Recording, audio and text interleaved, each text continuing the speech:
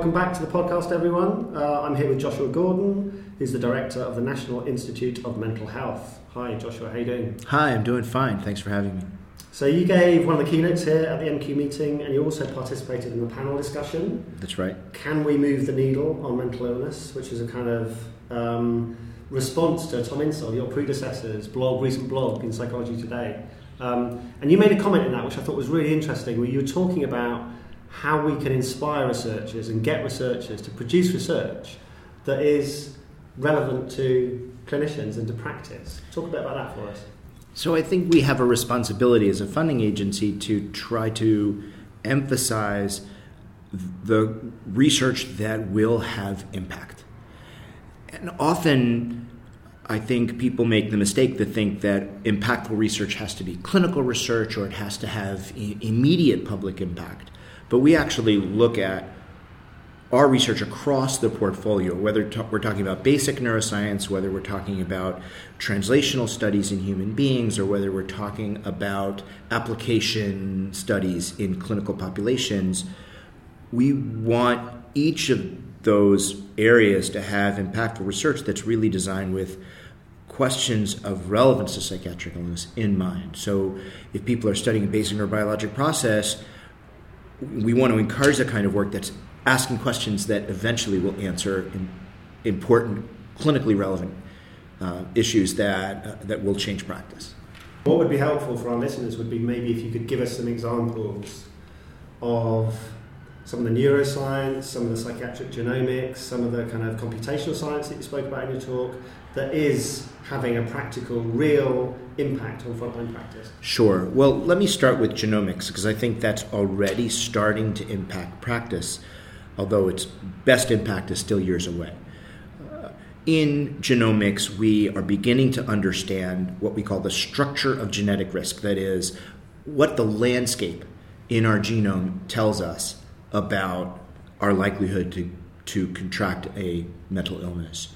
In autism, we know that there are a number of different genes which, if any of them are disrupted in you, you have a dramatically increased chance of having autism.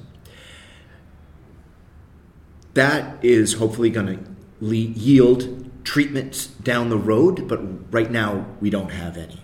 Nonetheless, it is directly impactful because if we can identify a gene in a child, we can tell the parents, hey, your child has autism because of this particular factor. That it's not necessarily going to change how we treat the child. It's not necessarily going to change the outcome, but understanding is a powerful thing that really does help families and individuals suffering from mental illness. And so if we can provide that understanding, that's of clinical relevance.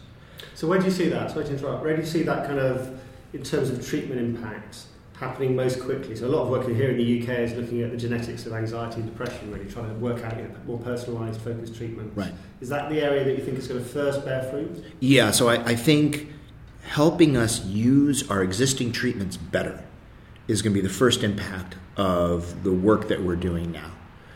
So I'll switch from genomics to computation for a moment. We have treatments that work reasonably well, for example, in depression. We have medications, we have psychotherapies, we have other methods to improve the lives of people who suffer from depression, but they only work in something around 50 to 60% of people who have depression, any one treatment. And we don't know which treatment is going to work best for which person.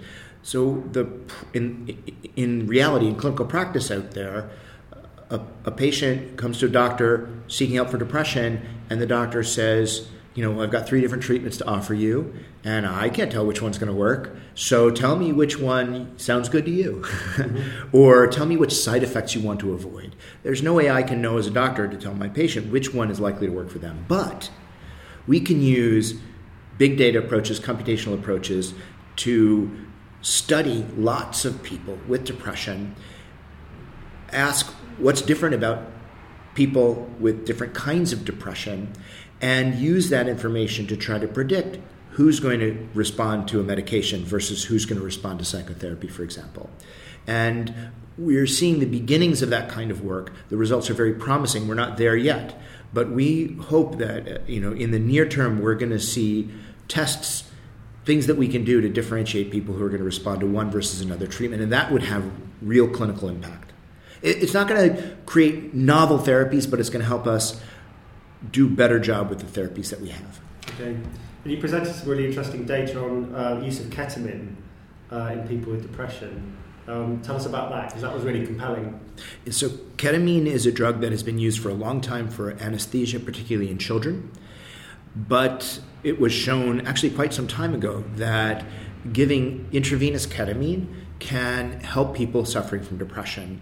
And this is something that the NIMH has been funding, and actually in our own laboratories, people have been researching it.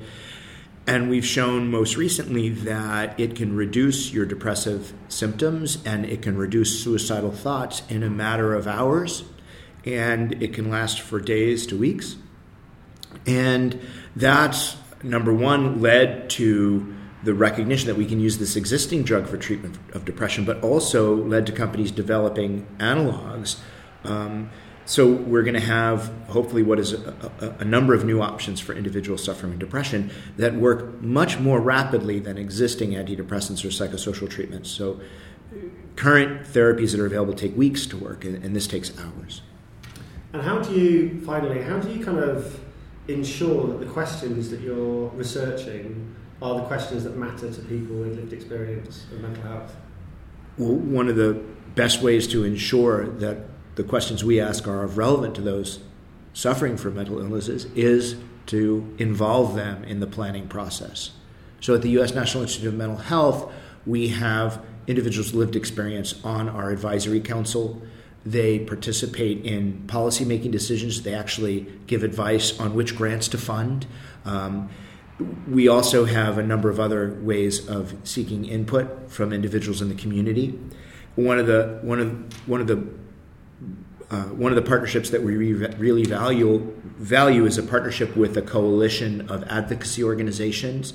We meet with them all the time and hear from them about what the issues are that matter to them, talk to them about the research that we're doing, and get feedback in terms of whether that it's addressing real problems that concern individuals with illnesses. Thanks a lot for talking to me. Thank you.